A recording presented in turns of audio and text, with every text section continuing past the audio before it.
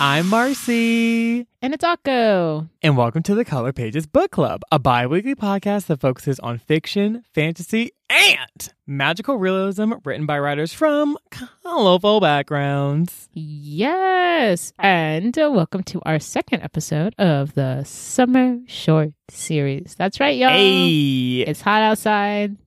None of us are out there, but it's hot outside. Yeah. Oh, God. Too real. And Shit. I was like, oh, the birds are fluttering out there. The birds is having a good time. You know, like Cinderella's always like talking to the birds when she's like sweeping. She's like, if only I could leave. My prince, the outside awaits me. Anyway, but so today we wow, damn. are going to be discussing something kind of cool and exciting.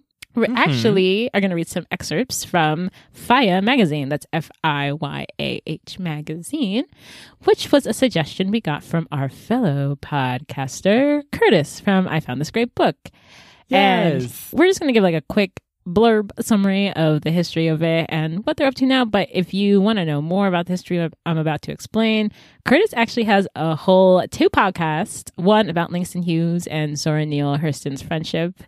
I guess spoiler, the origins of fire comes from the Harlem Renaissance, but is it a spoiler if like nobody asked? History's like, is the Harlem Renaissance a spoiler? Right. Like, it's like, 0 people. But anyway, but he has one on their friendship, which Marcy, I'm sorry. Anyway, keep going, girl. Wait, Marcy, you listened to the episode, right, about their friendship? Yes, and so I will say it wasn't like, oh, like here's the tea, like no one's getting like exposed or like anything like that. But it does kind of like chronicle sort of like their friendship and sort of like some things that kind of led to them, you know, having a rougher relationship at the end. Yeah. Definitely recommend it because basically the episode was where Curtis was talking about a book. I forget the actual name of the book specifically, but it was like essentially like the entire book just documented their friendship. So he was kind of just giving his 2 cents on the book. So yeah. Ooh, okay. And so now we're going to do like history with Akko. And if we were like a high production podcast, there would be some like music behind that or something. Like a jingle. Right. Just imagine, like use your imagination. Boop, de doop, boop, boop.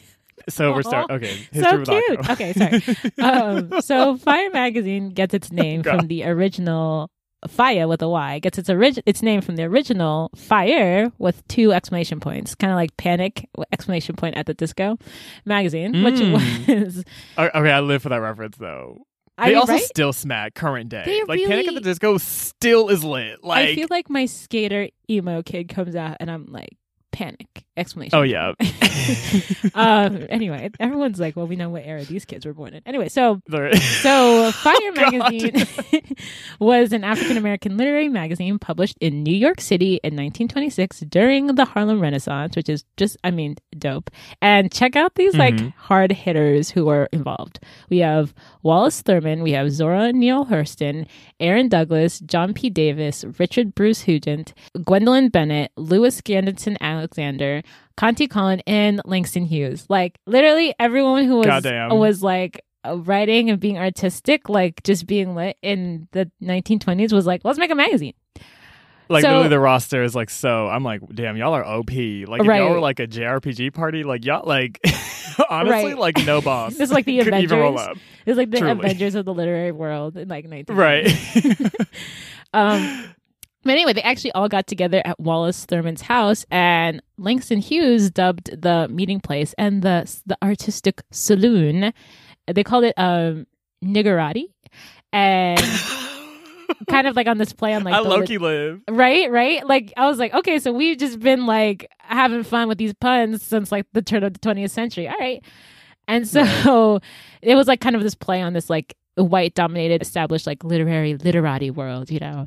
And so the magazine was meant to combat rampant anti-black racism in America and white supremacy, and to combat like that strictness and suffocation that came with that was like put on black art to kind of promote this like racial uplift. So if you remember, like during the Harlem Renaissance, there was also this kind of idea like Booker T. Washington had with the Talented Tenth, and W.E.B. Du Bois was like, I mean, they don't like us, so we should probably just try to get us all the way free instead of this like, oh, the Talented Tenth should be like brought some, you know. It was just kind of where this birth of like respectability politics comes into play. So yeah, so the magazine was also supposed to be like, yeah, but like we don't have to be epsilons of society to have value. We just like have value because we're alive.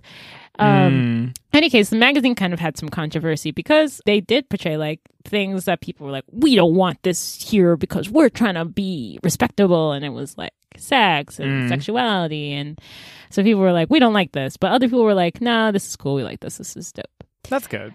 So FIYAH is seen as this very dope, 2 exclamation points. It's seen as a very dope moment in literary history. It's just, it didn't really have time or to expand and become you're like, where's FIYAH now? Like where, well, after the first issue, the magazine's quarters like burned down mysteriously and they like didn't restart. And you're like, so, like a fire, you're like, I don't know, like when things start burning down, you're like, clearly someone's behind this. Like, right, like that, we know, we may not know who specifically, but girl, come on, right? Like, and just like this shit that just light a blaze out of nowhere, like, right, and then also the irony of it being called fire, and then the quarter catching on fire. And I'm sure some white person like made a joke about it as they were like running away from the scene, as they lit it and like, ran away. Take that for fire, and I just hope that their whole family line just had bad credit from there on. Like honestly, I'm just like bitch, how dare you? But there's actually like a stand-up comedian who like comes from this line who's like, how come I can never make a good joke? And then like the ancestors had like cursed him to like because the pun was so bad. It's like, motherfucker, you cursed. That's why. Shit. Like, Look not back, only bitch. did you burn down this like publishing company, but also you said a terrible pun as your none of this is true. None of this is history. But if you want to learn half of it's history, not the end part. Any case, the FIYAH magazine now, FIYAH with a Y, has been going on for 5 years. Nothing is on fire, except for those literary takes and those speculative fiction works that are published quarterly. They lit. Right. And it features stories about Black people in the African diaspora. This is clearly a Summer Shorts episode. But any case, it's really, really dope. And we're really hoping to do more with it. I think just because speculative fiction, a magazine that talks about it a lot, and I think me and Marcy both are just, when we read this, when we talk about these books, we are like, yo, how do we project, like marginalized bodies into the future? And what it's just something we want to do because one, we exist and we're going to be in the future. And two, I think it's something that breaks the chains of oppression, being like, just because something happened in the past does not mean that's who we're going to be in the future. Right. Not ignoring what happened, but just saying like, cool, like the future is infinite, like so let's get creative and see what we can do. And that's kind of what the original FIYAH was doing, like, hey, let's breathe our reality into the world and watch it like set off and like a match, so to speak. Any case, besides all, well, by the way, so if you want to again hear more about that, just go to ifoundthisgreatbook.com, listen to Curtis give you a more accurate and most likely beautifully, stated rendition of the Harlem Renaissance and the books involved there. Yes, and we can definitely link those episodes specifically in the show notes if you're interested. Definitely. But Marcy, yes, I have a question. Again, if we like had a jingle, I'd be like, doo-doo-doo, boop, boop, Akko's question. And it's like, honestly, we should probably make that because I feel like that'd be cute. But what's your question, boo? So in the story, in short story number 2, there is this sort of metaphor about a phoenix, which is really cool. And for you guys who don't know, a phoenix is kind of this mythological creature that's found in a lot of different places. It's found in Egyptian, Jewish, and Greek culture and mythology, and which kind of makes sense, like given the history of the Mediterranean, which we're not going to go into right now, even though I could. So basically, you could. Truly, so much to say. But anyway, basically, it's a bird that cyclically regenerates, and basically, it's born again. And from some stories, it's like born from its own ashes. And we all know this because there's like the metaphor, like a phoenix that rises from the ashes, and it's associated with the sun, and it obtains new life from its predecessors. And it's kind of like every time it goes through this rebirth, it explodes. There's this combustion element. And it's like, whoa, this destruction in life. And it's said to happen every like 500 years or so. It's like a cool metaphor, I think. And I just wanted to know, from your perspective, when you think of the phoenix metaphor, how do you relate it to your life? Interesting. So before I answer that question, something actually just occurred to me. So in the same way that like a phoenix, like crumbles into ashes and then like is reborn again, like I guess you can kind of say the same thing about like this magazine. Like Fire was the thing that came together. It like literally was burned to the ground and like was resurrected later. So I'm like, I feel like the fact that one of the stories is about a phoenix, like I feel like that was strategic. I don't know what the meeting was like where they decided that, but I was like, wait, that's like, oh, okay, issue 1. I see that. Okay, I didn't even clock that until just now. So just wanted to put that out there first. Nice job. But I guess as far as I go personally, just in terms of my own personal life, so Phoenix, the metaphor to me is actually really interesting because I think that I mean, honestly, I've been on this motherfucker for 27 years. The Earth has been around that sun 27 times, and she's still in the competition. And so I feel like throughout my life, I feel like I've gone through a lot of iterations, especially I would say like in sort of late adolescence, early adulthood, where I was like I feel like I was like constantly trying to redefine myself in ways both profound but also more surface level. Like, oh, like I want to be the kind of person that like does this or carries themselves this way or does this and that and the other, or like trying to like, move myself from or past like, maybe past experiences or whatever that I've had. And I feel like I always kind of had this model. So actually, so to give you an actual specific story. So I used to live in DC, and I remember when I was 20, I just turned 23, and there was this guy who was a complete fuckboy, which, if we were like, I don't know, have like a Kiki episode later, I can tell you all about that, because I was goddamn ridiculous, but this fuckboy, who I knew was a fuckboy, was still entertaining at the time. Have you told me this story? Like I think so. Mic? Okay, sorry. Like off the mic, I could like be like, oh yeah, this is who I was talking about. But yeah, I feel like if y'all want to get into Marcy's like, I don't know, dating history, we can certainly talk about that later. But basically, there was this fuckboy who, for whatever reason, I was deciding was worth my time. My time that's finite that I actually will never get back. But it's fine. And so there was one time where we like went on this date. And like he and I were heading back to like where I lived, like in Maryland. And along the way, the train that we were on, like, pretty much caught on fire. I remember basically this. Yeah, so what happened was that like the train had stopped and there was a fire along the tracks, but being inside the train, all we saw were like smoke and just like the gleam of flames like within this like train tunnel, and like all I could really see was like just the panic and the complete chaos happening inside the car. And so they tried to do this whole thing to like get us to move from one car to the other, because we were also like at the very front of the train, so we were the closest to it. So basically, I say all that to say that it was like a super scary and traumatic experience, but luckily we were able to like reverse and like everyone got off the train safely and it was fine. But I remember the next day, this is just quintessential how I saw myself at the time. I was like, oh my God, like in that moment, I just felt like I was like gonna lose everything. And like this day marks era 2, like I'm era 2 Marcy, like I'm like a different person. And like I'm not trying to make light of the situation, but like that was kind of how I witnessed change in myself. Like this idea of like, okay, like who I am, we're gonna leave that in the flames that was like in that tunnel and just emerge this new, better, fleeky, subtext, perfect person.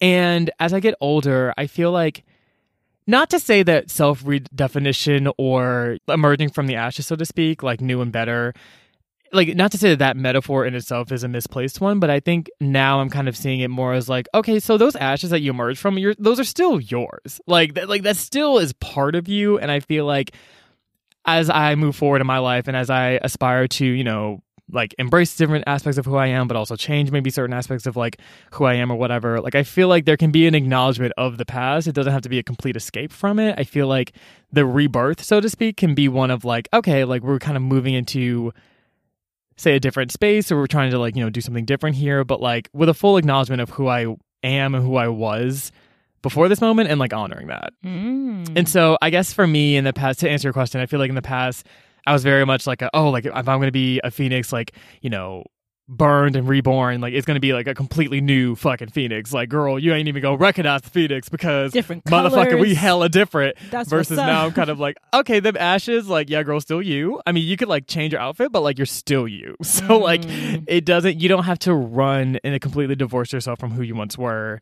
Like you don't need to like be stateless in that way. You can just kind of remain who you are, but like still aspire to, grow in the ways that you see fit. So that's how I would answer that question. What about you? Okay. Interesting. I did not realize you were so close to the flames when you told me the story the first time. I like had like retroactive panic. Sometimes I just worry about Marcy like randomly. I mean, honestly, it's fair. Like, there's some shit that has happened where I'm like, "Hoo chow!" Like, we're still here, truly still here. But my God, still in the competition. Was it not a close call? Like, goddamn. I feel like sometimes I'm just like, I wake up in the morning and I'm like, there's like a panel of like gods up there. Like, man, she's still there. Wow, that's wild. Still, it like Really? was in the bottom two, but got voted back. Like, girl, I'm still out here, just making it work. So, but I think there's like two things. One, I think the Phoenix metaphor is a really strong one. It kind of reminds me of the 5th season when Yisin is like reborn like 3 times throughout the story and like tries not to like recognize her past self until the end of book 1, which literally kids from like page 3 showed up again and you were like, oh hey. What's his name? Luna? And I was like, Miss Girl, where have you been for literally the whole book? But Luna, I think his name was. Yeah, Luna, there we go. There we go. Anyway, but I think there's 2 elements. I think there's part of me thinks and agrees that you are allowed to change. You just are. And first of all, you're not just allowed to, but you're going to. I remember I was talking to one of my siblings and I was like talking about something. I was like, I'm afraid to like change. And she was like, well, it's too late because you've already changed. Like it's not, you actually can't stop the process from happening. That's fair. For like time-based beings, we're going to move through time. That's just the truth. So I think the Phoenix is actually kind of part of our existence, is this rebirth. And I think when we want to rebirth ourselves, I don't know, whatever, rise, combustion, rebirth, whatever, we think the new us should be the adult old us. They should be like as talented as the adult old us, just with like all these new characteristics. And that's not really true. I think we have to remember like when we change, it's almost like you have to start over again. So if you're like, I'm going to quit some habit, right? And then you start over again. It's almost like you're starting over from like baby Phoenix and you're not going to be as good as you were at doing the old habit as not doing it because you just started. And I think we change and we want so adamantly to be masters the second we start over. But that's not what the metaphor means. It's almost like a rebirth. You have to begin again. I mean, you'll have like you said too, you can't like, you're rebirthing from the ashes of your old self. So it's not like you've lost everything you ever, I think it's more like the Avatar, right? Like it may be even more connected, but like you do have to start over. It's just that you have a lot of knowledge from your past to start over with. So I think for me, that's something I had to be like, because when I start over, I'm like, brand new me, fresh start, woo. And then it's like, come on, and then, like, day 3, I'm like, how come I'm not? I guess the process of becoming is a process. You know what I mean? It takes time and stuff. And I think that's something I had to learn. And instead of just being like, I wanted like instantaneous like mastery. I like want like ramen noodle level like mastery. Right. Throw it in the oven. It comes. I mean, the microwave, and 2.5 minutes later, it comes out like grown.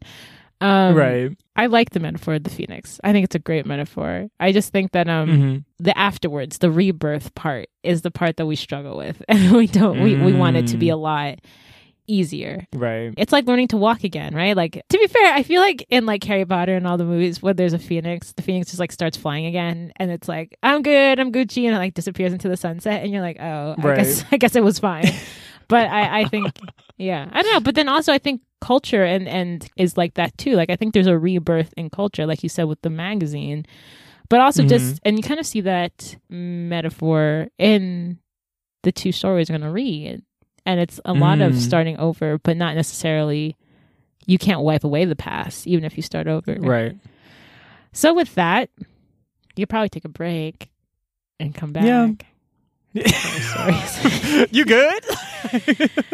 Yeah. Yeah, it's definitely a heavy thing to consider. Just so really quickly, so super duper quick before we go on a break, I just want to like underscore what you said, and there was something you said that it made me think of something. Yeah, I think it's like it's hard because it's like the redefinition part is like the glamorous like Sailor Moon we're transforming part, but it's like the actual. Sometimes I think it's like when we're really trying, and like there's a lot of reasons that we find within ourselves to want to change in different ways, and I think sometimes I've noticed, at least for me, it's like when I am trying to run from like a previous iteration of myself or like a habit that I have or like whatever. And like there's a lot of just animosity towards that. I like want it to be gone as quickly as humanly possible. But like sometimes it's just like acknowledging like, okay, like this is a thing that I do, or this is like, the kind of person that I was, whatever I am trying to change, but it's a process. It's like, I think sometimes at least like accepting that this is who you are, even if you're not like super proud of it, but like just being like, okay, this is just who I am, I think sometimes makes those next steps a little bit easier because there's not so much vitriol motivating the redefinition. It's kind of like, okay, like it's a desire to change, but a simultaneous acceptance of who I was. Yes. That I think kind of makes it a little bit easier to move through. I agree. So, because if you think about it, the phoenix is rising from its own ashes. It's not like grabbing someone else's ashes. So like, it's not like, it's like stealing ashes. Right. Stealing ashes. I'm like throwing them on. No, but like, yeah, exactly. I think when we try to recreate ourselves, you're right. We do often like almost trash the old self we used to be. But that's the aggressive opposite of what a phoenix is. Like a phoenix, it takes what it was and then cobbles together a new self. It breaks what it was into elementary, like ashes, like carbon bits. You know what I mean? And then from all the old experiences, reconfigure. You know what? I think I fucking love the phoenix metaphor because, yeah, it literally like takes everything you were. Energy can't be destroyed or created. Like it doesn't destroy your old energy. It's the law of what's it called? Not conservation, thermodynamics. Oh boy. There's a physicist somewhere. Energy can't be created. It like can be created but not destroyed. Who the fuck said that? No, I don't think it can be created or destroyed. It just transforms. Ah, you're right. Boom. Anyway, but the point is like, he said, boom, I got you. But the point is, it's this cobbling together of self. It's almost like this metamorphosis of self doesn't discard anything that you were. It doesn't hate anything that you were. But it says, what can I use of this to make my new self, And I think that's actually very forgiving of old traits. It's so much healthier of a concept. Yeah. Interesting. Yeah. Cool. Yeah. You guys are listening in real time as we figure out how we feel about this, but... But yes, I agree. But like you were facilitating earlier before I jumped in, yes, let's definitely take a break. And when we get back, we'll talk about 2 short stories that called our attention.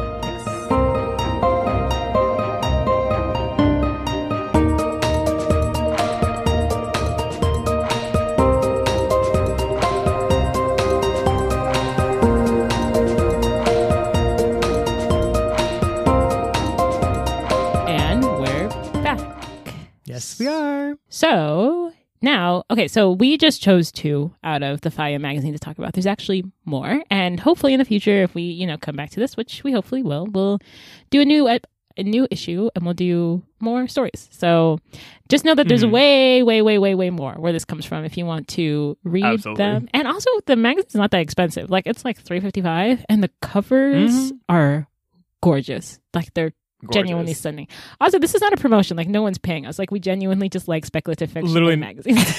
Just getting no check, so we're just Zero really just people. keeping it a buck with y'all. Yeah. Right. So the story, one of the stories we chose was Police Magic by Brent Lambert. And basically the summary goes like this. So it's 2 Black brothers, Kaloop and Adrian, and they live in this like future post-apocalyptic America in which magic has returned. Da, da, da. And so there's this something called like the twisting that happened. And basically in the twisting, it's almost like someone explains later that like science and magic are cyclical and they follow each other, which is like a really cool concept. But the idea was like the old society was kind of the basis for when this new twisting happened. It brought magic back, but like based on how things had been previously, but amplified. So this story these are short stories. So they can't like, this concept could be like spread to almost, I mean, you could make a high fantasy novel out of this concept. This is focusing specifically on police brutality. So for instance, the police who are like, I have a history of being like violent against Black bodies, all of a sudden have this like they become like monstrous creatures, like it's very Mad Max, like like and like how in like post-apocalyptic like sand movies it's always like people are like all their clothes are torn and they like have spiky hair but like everyone's got like horns and shit. Like that's what I imagined. And like they're like because like when the story first opens, like the two boys and they're like surrounded by like a motorcycle gang of like evil, like used to be police officer monster people. And one of the brothers, Adrian, has this like other power, which I would say is like the power of the oppressed. But like, and it's like, what's interesting is it's like this conflicted power. So it's super, super powerful, but he can't control it. And he's actually kind of scared of it. And the two of them are running away from Atlanta, which has been destroyed by the Twisting. And basically they get to Chicago or some other place and they're talking to some other people who have magical powers, but theirs aren't as, I guess, dangerous to them. Real quick. Yeah. Weren't they in San Diego? Sure. It really doesn't. I'm sorry. You're right. No, I'm wrong. So they're trying. I'm so sorry. Don't be. You're right. Like, so the two brothers are traveling and they end up in San Diego because Atlanta's been destroyed. And they meet this other character who has magical powers, but hers are less destructive. And she's kind of like, mine protect. Yours are kind of angry and full of revenge, which, okay, fine, for good reason. She points out, she's like, for good reason, but it's also just a very chaotic power. It's very powerful and destructive. And so the brothers are like, how are we going to defeat the Twisting? And she's like, we have to defeat it through forgiveness. And they're like, say what? Why? Like, no, we don't want to. But she's like, look, the world that's not saying that your pain isn't justified, but like this Twisting has started a new era. And like, how are we going to move forward? Are we just going to like keep living in this weird apocalypse? Or are we going to like move forward with love and not necessarily look, I have a complicated relationship with the theme. Okay. I also have a complicated relationship with the theme, but that's the story. So they go in and their dead mother shows up. I'm not going to talk about how that didn't make any sense, but their dead mother shows up and she's there and the two of them fight this monster Twisting beast. And there are some really cool lines in there. It's a lot of self-actualization. And I think that part I liked about the story. It wasn't like, I'm forgiving you for you. I'm forgiving you to heal myself, to control this power inside of me. And I thought that was really cool. And so they like overcome. And then they're like, whoa, what does the future hold? And that's kind of the end of the story. Right. Yeah. Yeah, that was pretty much it. And just to add super quickly, so Adrian had this like basically like a curse mark. So the power that he had that was like, really chaotic, it was like marked by these things on his hands. And the idea was that people who had that same mark also like they slowly kind of lost control of who they were and then like became bloodthirsty and terrible. But luckily, Naya came in and was like, hey, here's how you solve that. Fight some demons. And so they like fought demons through like meditation and like love. And so the curse mark is gone.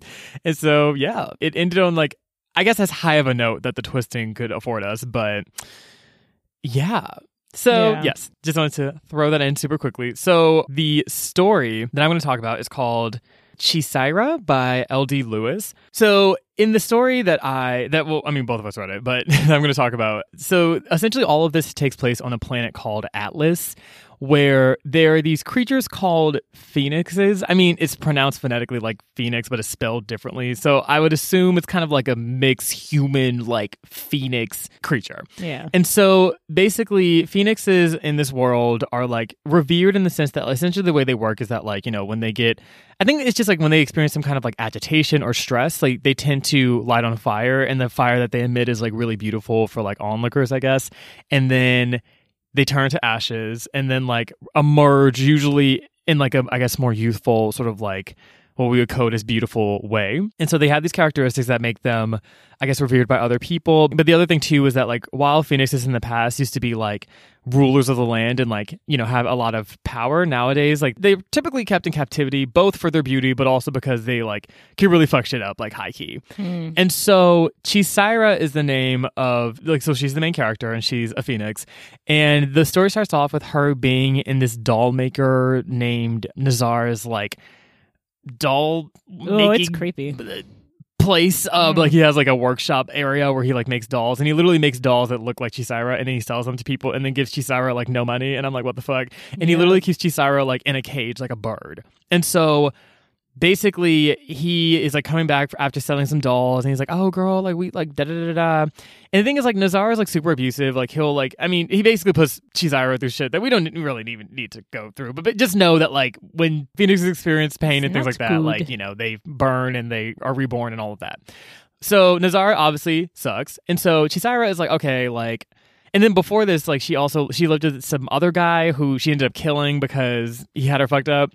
And so it's one of those things where, like, Chisara at the beginning of the story is trying to, like, plot her escape from Nazar's, like, doll making place. Very Pinocchio. And so, like, so Nazar comes back. He's like, oh, girl, we sold these dolls, da da da. And then he, like, tries to get her to sing. And Chisara is just like, bro, you got me fucked up. And so she, like, manages to escape the cage, and she, like, heavily injures Nazar, and then like lights his whole building on fire, and like basically just like plots her escape and just goes rogue and just runs out. I mean, the thing is, she had planned to escape anyway, but she didn't quite know what she was going to do when she was out. But she was like, I mean, I know up until a certain point, but then after that, we'll just kind of see what happens. Because the other thing too is that if you're clocked as a phoenix in this world, like, I mean, they're virtually slaves, and so it's like you like typically they have like I guess a master, quote unquote, and so Chisara, like, you know, if she's clocked as a phoenix just like out here, like motherfuckers are trying to like, you know, own her in another capacity, and especially if they knew that like she just like burned down Nazar's place and debatably killed him as well, like it's like, okay, well, you know, yeah, like it just wouldn't be a good look. So Chisara's like running around. She's like trying to figure out like what to do. She lives in a really urban area. I forgot the name of the city, but basically she's like running, trying to figure out what to do. It starts raining, which is not a good look because rain and water are like, that's like not good for phoenixes. Like that could actually kill them. And so she's like, okay, so it's raining. I don't really know what I'm doing, but I just need to get the fuck out of here. So let me just go into the bar real quick. Also, Chisara can't read, which also makes it hard to like navigate society. Anyway, so she runs inside this bar. And she's sitting there. She like orders something to eat, and this guy named Sam like sits across from her, and he's like, "Oh, you look so familiar. Oh, like girl, where do I know you from? Oh my god, you look mad familiar." And she's like, well, "Who are you?" And she's like, "I'm not interested." And he was like, "Oh, but like, you know," and she's like, "I'm not interested in this shit." And so basically he's being mad creepy, and he's like trying to like flirt with her and shit, and Chisara's like, bro, I'm really just trying to eat my meatballs, and you're really making this complicated. Like, could you actually my get the IKEA fuck? meatballs? And, she's like honestly. So all of a sudden, like this woman named Esperanza shows up, and she like basically is like, oh, Chisara, there you are, like, oh, like, and she looks over to Sam, she's like, oh, like she's busy, like fuck off, basically. And then Sam's like, okay, I guess I'll leave now. And so Esperanza sits with Chisara. And so the two of them get to talking. And basically Esperanza is with someone named Vanish, who's like at the other end of the bar. And they're both like these kind of two quirky, like misfitty types who are essentially thieves, and they're also part of like a circus. So they clearly lit and probably queer. And basically, like, they were just telling like Chisara, like, oh yeah, like, you know, we have this like circus thing, and we're also like liberators. Like, we like to like liberate people from like terrible situations, and we just kind of do what we got to do to make it happen. So you trying to like join us? Like, what's up? And then Chisara was like, I don't really trust you, which fair, because I mean the state has not been good to Chisara. So she's like, you know, I don't really trust you from a can of paint. Like, I don't know. From a can of paint? And so she decides, from a can of paint. Sorry, all of a sudden in my mind I was like, I saw this like talking like can of paint that was like had a knife or something. I was like, gonna gut you. Sorry, continue. No, you're fine. No, because like you got to be careful with paint, girl. So basically, Chisara was like, I don't really trust y'all. Y'all got me fucked up. And so, mind you, in the distance, Sam and his like shitty friends who probably have bad credit were like looking at Chisara this whole time and was like, oh, like we're trying to like assess the situation. And then Chisara was like, bro, this is all just a lot. So she leaves the bar, everyone behind, and didn't really have a plan, but she was like, I'm just gonna leave the bar, like whatever. So she's like walking, whatever. And then basically like Sam rolls up with his 5 friends, and he was like, oh, I know where I know you from. I was one of Nazar's friends where he would sell us like dolls and shit. And like you were the one that like burned down his place and killed him, weren't you? And she was like, what? Girl, you tripping? No, girl, you bugging. That's like, my cousin. No. That's my cousin. That's crazy. Like, I actually have a twin girl. Like, bro, like, what? And so then, like, Sam's like, no, that was definitely you. Da, da, da. And she's like, yeah, you're right. Like, I'm bullshitting. LOL. So then they're like, we lost a lot of money because of you, because we had dolls that were in the making, and like, we lost all that money. She's like, I actually needed freedom, so I actually don't care about your money. And he's like, oh, but it's cool because I can just like own you, and then we can just like make a deal. And then like all of a sudden the police roll up like in like helicopters and shit. It's like OD people, like 30 motherfuckers surrounded Chisara at this point. And so then she kind of just goes into like a rage and just like lights a blaze, but so much so that it like, kind of melts everyone around her, because she was like so agitated and so stressed that she was like, I'm not going to be put in like more captivity. Like, I will literally die sooner than that. So she burns literally everybody. And then at this point, she's like in ashes, but then like eventually wakes up, and she's on a ship that actually Esperanza and Vanish own, in addition to like the other people who are like in their circus troupe. And she's like, bro, where the fuck am I? Like, what is this? And Esperanza's like, look, there's a place. So they were on a planet called Atlas, but they're going to a place pronounced Earth, but it's not spelled like Earth. It's like IRTH. It's like, oh, so like Earth is in the distance. I'm like, bro, it's Earth, like the Earth we own. Like, y'all tripping. But anyway, so basically they were like, yeah, so Earth is right there. You know, if you want to like, because I was like where Chisara wanted to end up anyway. So they were like, if you want to get off there, we can just like let you off. And like, you know, it's hella species on that planet, bro. It's mad drama. You honestly would kind of fly under the radar, just fine. But I'm like, Esperanza, you low-key not even wrong for real. But basically she was like, yeah, like, so we can just leave you there if you want that. Like we aren't interested in keeping you here if you don't want to be here. And then Chisara was looking outside, and she was like, you know, I do want to go outside and I do want to be on this planet, but then like just thinking about the station of other phoenixes like her on Atlas, she was like, I can't in good conscience just leave them. Like, I don't know, part of me is like wants freedom, but I feel like that comes with like abandonment, and I don't know, I feel like it'd be hard for me to live with that. And so she turns to like Esperanza and Vanish and like the motley crew that she's with, and she's like, you know what, I'll join you girls. What is all this about? And then Esperanza's like, interesting. And then the story ends. So clearly could have easily been chapter 1 of a much bigger, super interesting novel. But yes. Yeah, so that's the story of Chisara. So I guess now we'll take a little bit of... Oh, Akko, unless you wanted to add something before we go to a break. No, that's how the story went. It was good. Yeah, bet. Cute. Yeah, so we could take a little break, and then when we get back, we'll go into the discussion of our thoughts.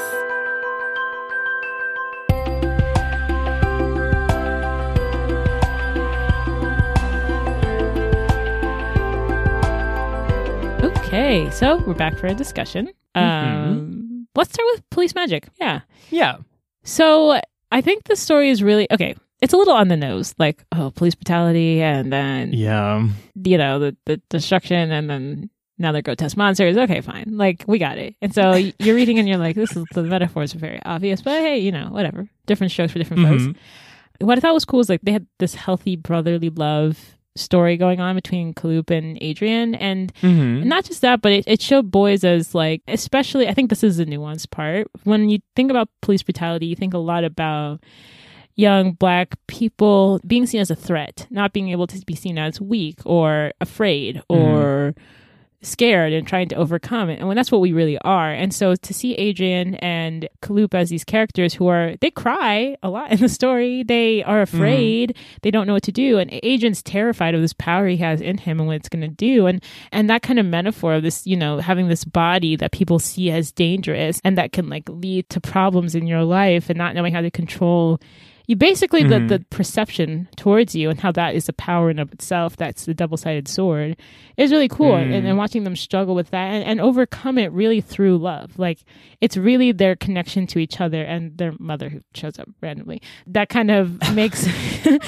I'm all for mothers, but like I just feel like it didn't have enough basis. But anyway, that's not the point. The point is the love of the characters is what brings them out of it. And I thought that was really, really cool. And to see them fight something through love is also really cool. Now, it's hard because, and they actually talk about this in the book too. They're like, okay, but like we've been doing this love thing for like a really long time. I kind of wish someone would just, you know, like, I don't know, shoot the bad guys, like kill the villains. Like, how come everybody else's story is like, and we defeated the villain and then we're the good guys? And why do we have to have this like nuanced love power thing. And that's like a fair argument, right? Like so much violence against Black bodies in the history of America specifically and globally when we think about, you know, the diaspora. But what is cool is watching these boys kind of take power in a different direction, being like, okay, but we're going to write the story kind of the way we want to. And it's a lot of self-actualization. Like when they're defeating this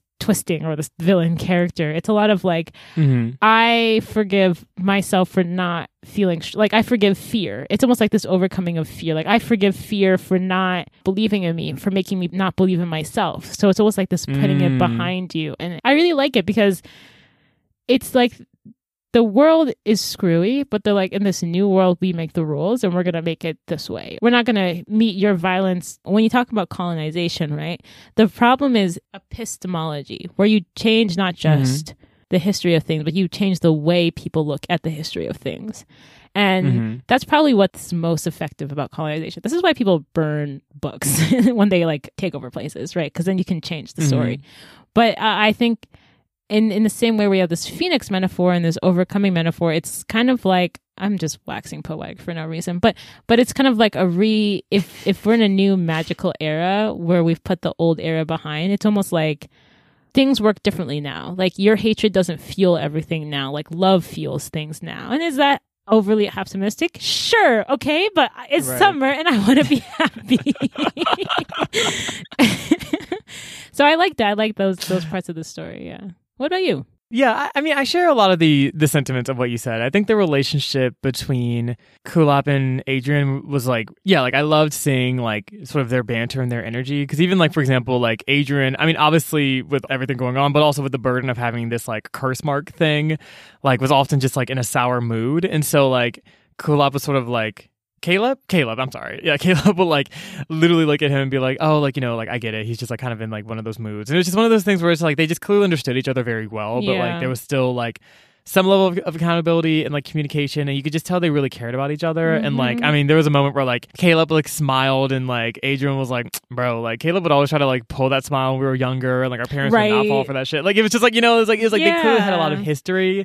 And I was like, this is like, I really like this dynamic. Like it feels like y'all are just like just being real with each other, and it's fine. And even like at the very beginning when like Adrian like, I mean, used the curse mark to like kill Hose, like he was like really agitated afterwards, and Caleb just kind of like was there for him and just sort of like got him through that. And it's just like, I just like seeing this sort of like this like nurturing energy between also, I mean, I would assume these like younger, I'm not sure if they were like teens or like young men or like how I guess they would fall, but yeah, whatever, just seeing that YA kind of energy. Novel, you know, like the range for a YA novel, which could be like 16 to like 24. Yes, so seeing that was really nice. I really appreciate that, and I also liked the theme of magic being something that's like in the world, and sometimes it's like, you know, it's more prominent and other times it's not as prominent. Like, but the thing is, it never actually left. Like, it's around, and it's like we just kind of go through these cycles, but it's always there. Like that was like a really interesting concept to me that I thought was really fascinating. And also like science and magic being like two sides of the same coin. I was like, this is dope too. Because they're usually at odds with each other, but I think seeing them like almost like really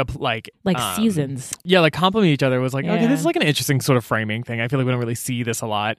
I would like to see the story longer, but like not less on the nose, but longer. Yeah, and that's the thing. I think that the story also did a good job of acknowledging, like you said, the undue amount of labor that's being expected. It's like, oh, just like forgive, and it's like, but girl, like what? You know, it's like we have hella shit to be spiteful about. And I remember, for example, one of the demons that they were fighting was actually Caleb's like kindergarten teacher, who was just like probably racist and just shitty, and was like, you know, tried to convince him that he was nothing.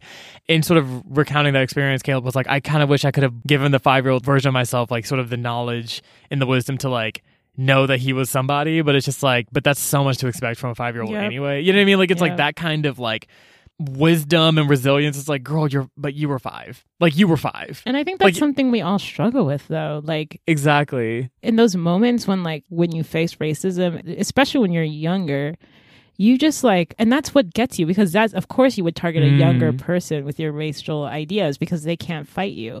And so you're so annoyed and angry that you're like, but it's like, yeah, you were a kid. I have this phrase that like villains are for teenagers. I simply mean that like that kind of concept of someone with so much power over you and you being so underpowered, like fucking Charmander against like whatever legendary beast is out there in Dragonite or some shit. Right. You're like, God damn, this is about to be horrid to watch. But yeah, it's something that's where you can get so upset because you're just like, if I were an adult in that situation, like I would have like, and you're like, yeah, but you weren't.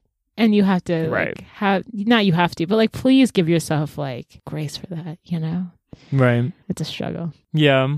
So it was definitely like an interesting read. I did feel like some of Naya's friends were like, that was a little, okay. So basically, so to preface what I'm about to say, when they got to San Diego, they met these different people. Like there was like someone named Carmen and someone else named Ignacio, and they like I guess kind of knew Naya. And basically when they arrived, they were like basically Caleb and Adrian walked to the beach, and then Ignacio rolls up like strapped, and he's like, "What are y'all doing? Like what the fuck is this?" And then he was like, "Oh, we're looking for her." And then Ignacio was like, "Oh yes, her." And then Carmen was like, "Do y'all want beans?" And I was like, what is this scene right now? Like, I was like, who are these characters?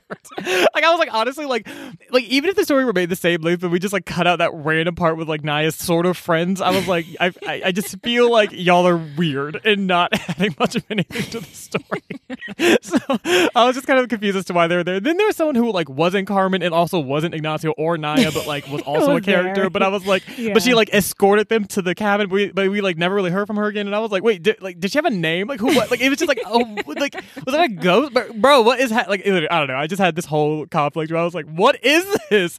But it ended, and then they fought demons, and it was fine, and love won. But you know, I was like, I feel like that could have not been there. But anyway, so just a petty note of critique. But yes, so I'm dead. So yeah. But I guess now maybe we can pivot and talk a little bit about Chisara. Ooh, I love it. So for me, I thought so. I actually really liked the short story. I remember like I put it down. I was like, I like that happened. Like I'm not mad at the story. It was definitely a little bit longer, but I was like not mad at it at all. And I think that the exploration of like freedom and loneliness was really interesting, and I feel like that like was a kind of an interesting. I mean, it wasn't super fleshed out. It was kind of like the last like page that when Chisara was looking at Earth and was like, "Ooh, should I go or should I not?" And then thinking about the impending loneliness / guilt of abandoning people like her on Atlas, like when she was kind of going through that whole thing. I feel like I don't know, like I really appreciate that sort of nuance there, because I think that for I know like a lot of people, when we think about like when we define freedom or like greater access or whatever, it's like it does kind of come typically with this additional like, okay, but like you also have to acknowledge that like as you gain this greater social mobility, like you're likely going to be socially like, I mean, talk of social distancing, like distance further socially from people who like raised you or were around you, or like, the culture that you belong to. And so like other people with that sort of shared experience, it's just like an unfortunate fact of the world. And I feel like that was something that like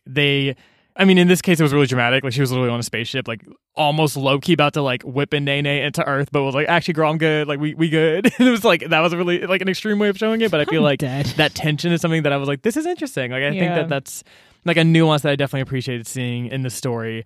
And I don't know, like I liked that. And I don't know, maybe it's just because I feel like I've come across a lot of protagonists who have sort of like Chisara's energy, like a similar sort of like, I'm doing me, fuck all you bitches, like I'm just about to like do whatever. But something, I don't know, like I guess in her case, there was something about it that felt more, I don't know, like I just felt more like she wasn't obnoxious, I found. Exactly. Like it's like you're not like, I think sometimes it's like that can read to me, and like I don't know, I don't want to have this come off a certain way, but sometimes like I feel like that kind of energy can come off a little like, it's like, okay, you're a little egotistical, you're kind of selfish. A little brash. Like I feel like there's no need to really act like this. You completely understood where she was coming from, because you're like, yeah, if you were in a cage for like almost 5 decades, it makes sense that like the literal day that you aren't, it's like, okay, I don't trust none of you motherfuckers. Like, what?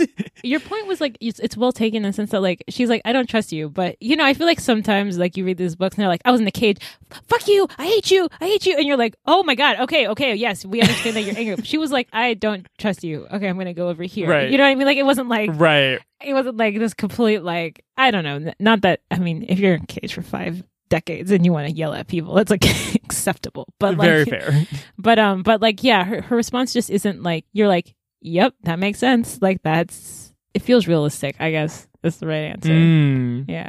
Yeah. And I guess the last thing I would say was I liked the imaginative exploration of being reborn into your same circumstances. Like kind of like that tension of what we talked about earlier of like, it's like you're a phoenix, but like, I mean, for a lot of Chisara's life, it's like she would burn, turn to ashes, and when she reemerged, she'd be in the same shit. So it's like, how does that inform a drive within you to push back when it's like, damn, like even when I'm reborn, it's the same circumstances. You know what I mean? Like, it's like, how do I...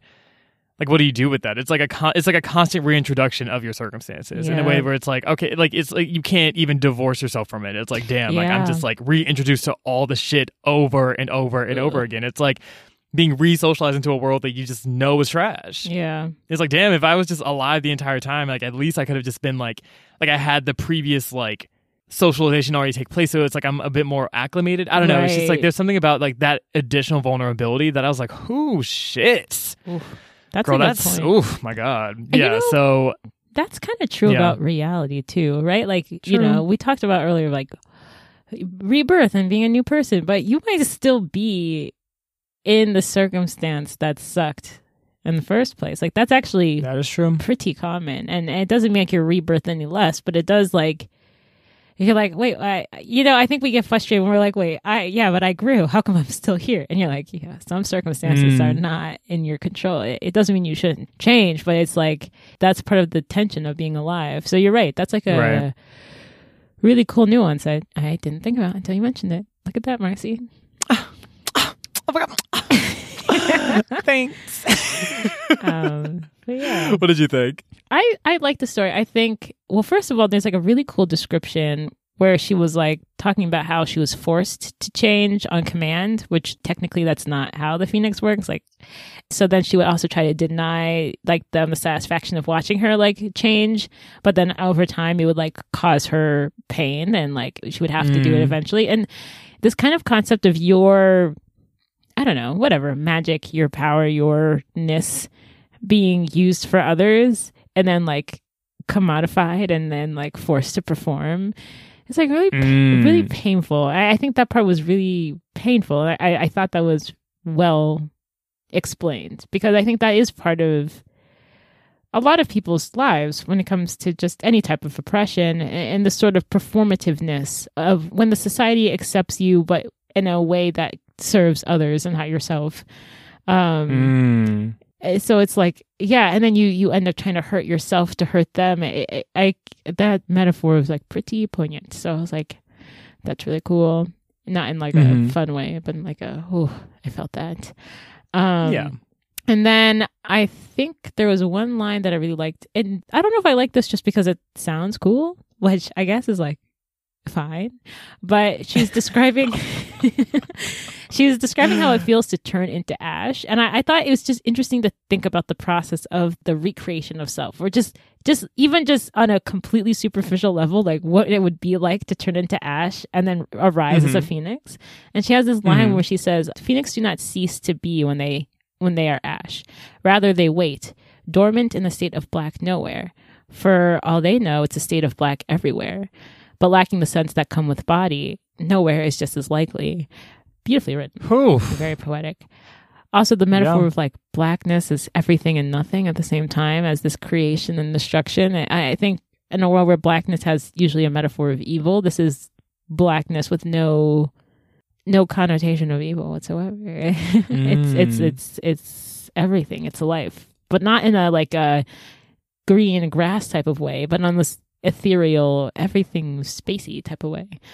So I thought that was cool. And it like holds us when we're in these circumstances that this liminalness are uncertain. It's just there. Yeah. It was really like a really comfortable blanket or something. So I really like that metaphor. Yeah. It was a good way to end, I think, the magazine. Yeah, I would agree with that. Yeah. I mean, honestly, like, yeah, it was definitely... I literally have nothing to add. Like, yeah, like I just agree. Also, seeing salmon bitches burn was so delicious. I was like, Jesus. Yes, God, because I literally was like, bro, how is Chisara about to get? Because I thought it was gonna be like an Esperanza and Vanish come out of nowhere and they like just triple team the situation and like body everybody. But like Chisara was like, I actually got this. So just literally back up because all you bitches are like just like So, So that was satisfying. But I mean, I guess we can like. It feels so weird. I feel like we're like, I don't know. Like, I mean, like we're so used to having these like mammoth like 5-hour episodes. It's like, yeah, like I feel like we're just like at a healthy, good stopping point. Yeah, I think we can so I guess as we go into our usual spiel, unless of course, Akko, that you had any other things you wanted to add. No, I think I'm just excited to, read more of these stories, this magazine. I'm kind of excited to see where this goes. I don't know. I find it... Yeah.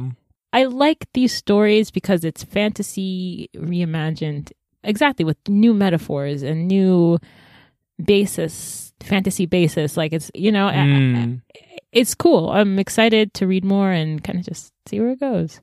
I agree. And there's hella issues. If we're reading, I mean, this was the first one, but I think there's 13. Yeah. I'm sure there's 13.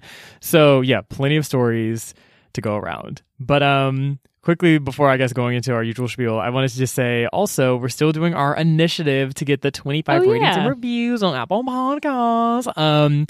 Because Akko and I, before we even were the Color Pages Book Club, recorded like an episode 0 where we talked about Octavia Butler's Book of Martha, which is so cute and lit. It's basically low-key a summer short. It's like low-key. That's true. So super on brand. So we're basically doing a thing where, if we get 25 ratings and reviews on Apple Podcasts, just your honest opinions, we will release it as a bonus episode. Kind of in the same way that we released the interview with Justina Ireland, which I'm still gagged that we did that. Like, I'm literally just like, wow, like we interviewed a whole Justina Ireland. Like, that is like, I am true. Crazy. What? You guys should listen to that episode. And the 5th season. Oh, yeah. Also listen to it because it was like cute. Yeah. But yes, so if you want to get in touch with us, recommend any other stories for the summer short series or books for the fall or anything of that nature, feel free to send us an email at thesecoloredpages@gmail.com. We also have a website at thesecoloredpages.com that's hella cute, where we have our Marcy and Akko's corners where we like post like book reviews and just kind of like other sort of things to document our reading experiences. So it's kind of like extra content for y'all to check out. And we also, obviously have our other book club episodes and all of that. So yeah, definitely check out our website. And we also have a Twitter at The Colored Pages that we are using because we're like social media like influencers. Like we're like influencers. Like we're like on social media. So like check it out. No. Yeah. But Akko, check it out. Anything we should is there anything we should leave our listeners with before we head out? No, I think just until we see you guys next time, remember to stay colorful.